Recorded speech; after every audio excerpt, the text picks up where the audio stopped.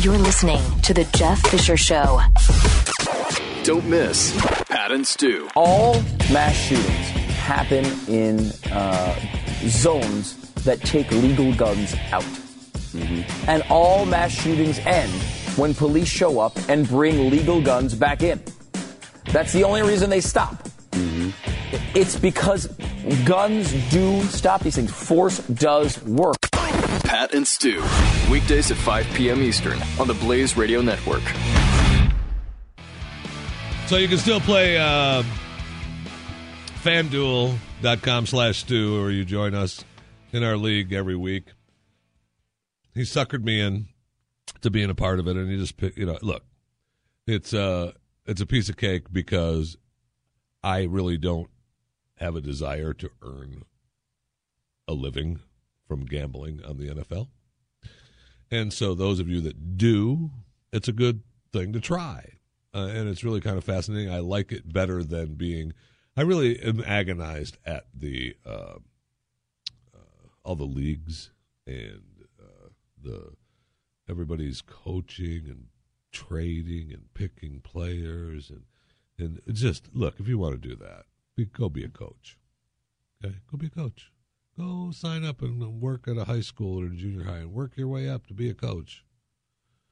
Instead of, your wannabe pretend one, wheeling and dealing in your little minor leagues. I never got it. This, however, makes it easier because you just they give you your salary cap, you pick the players, and if those players perform, you reach points, and those points make money. And it depends on what you bet. Well, you can start out with as little as, I think, $5, maybe even $1, and you can, good luck.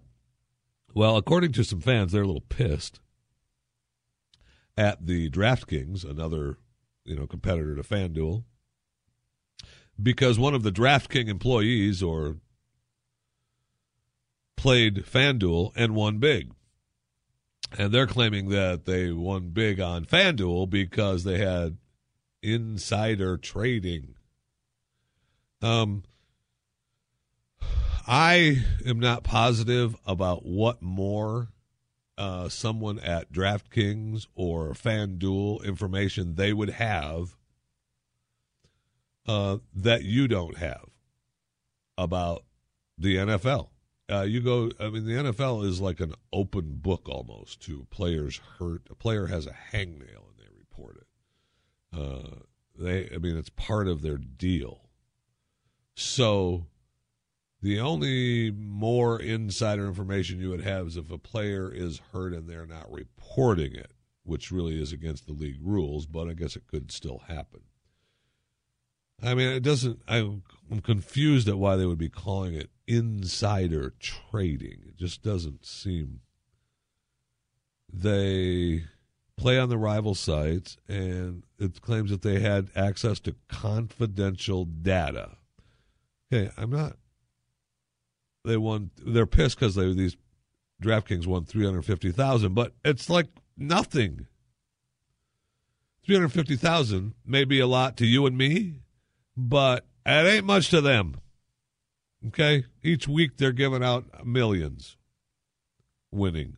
So $350,000 from an employee of DraftKings who probably couldn't play at DraftKings went across the street to play at FanDuel and won. Good for him. There's a reason why he works for DraftKings, because he likes doing what he's doing. He knows what he's doing. So now he's bummed because he can't play for DraftKings. He's going to go play across the street. I just don't understand. Yeah, I'm pissed you won, so I'm going to bring you down. You bastard. I couldn't figure it out and couldn't play and lost money, but you did. And since you worked for the other company, now you went across the street and then you made money and I didn't. So I hate you. Doesn't make any sense. This is the Jeff Fisher Show. Only on the Blaze Radio Network.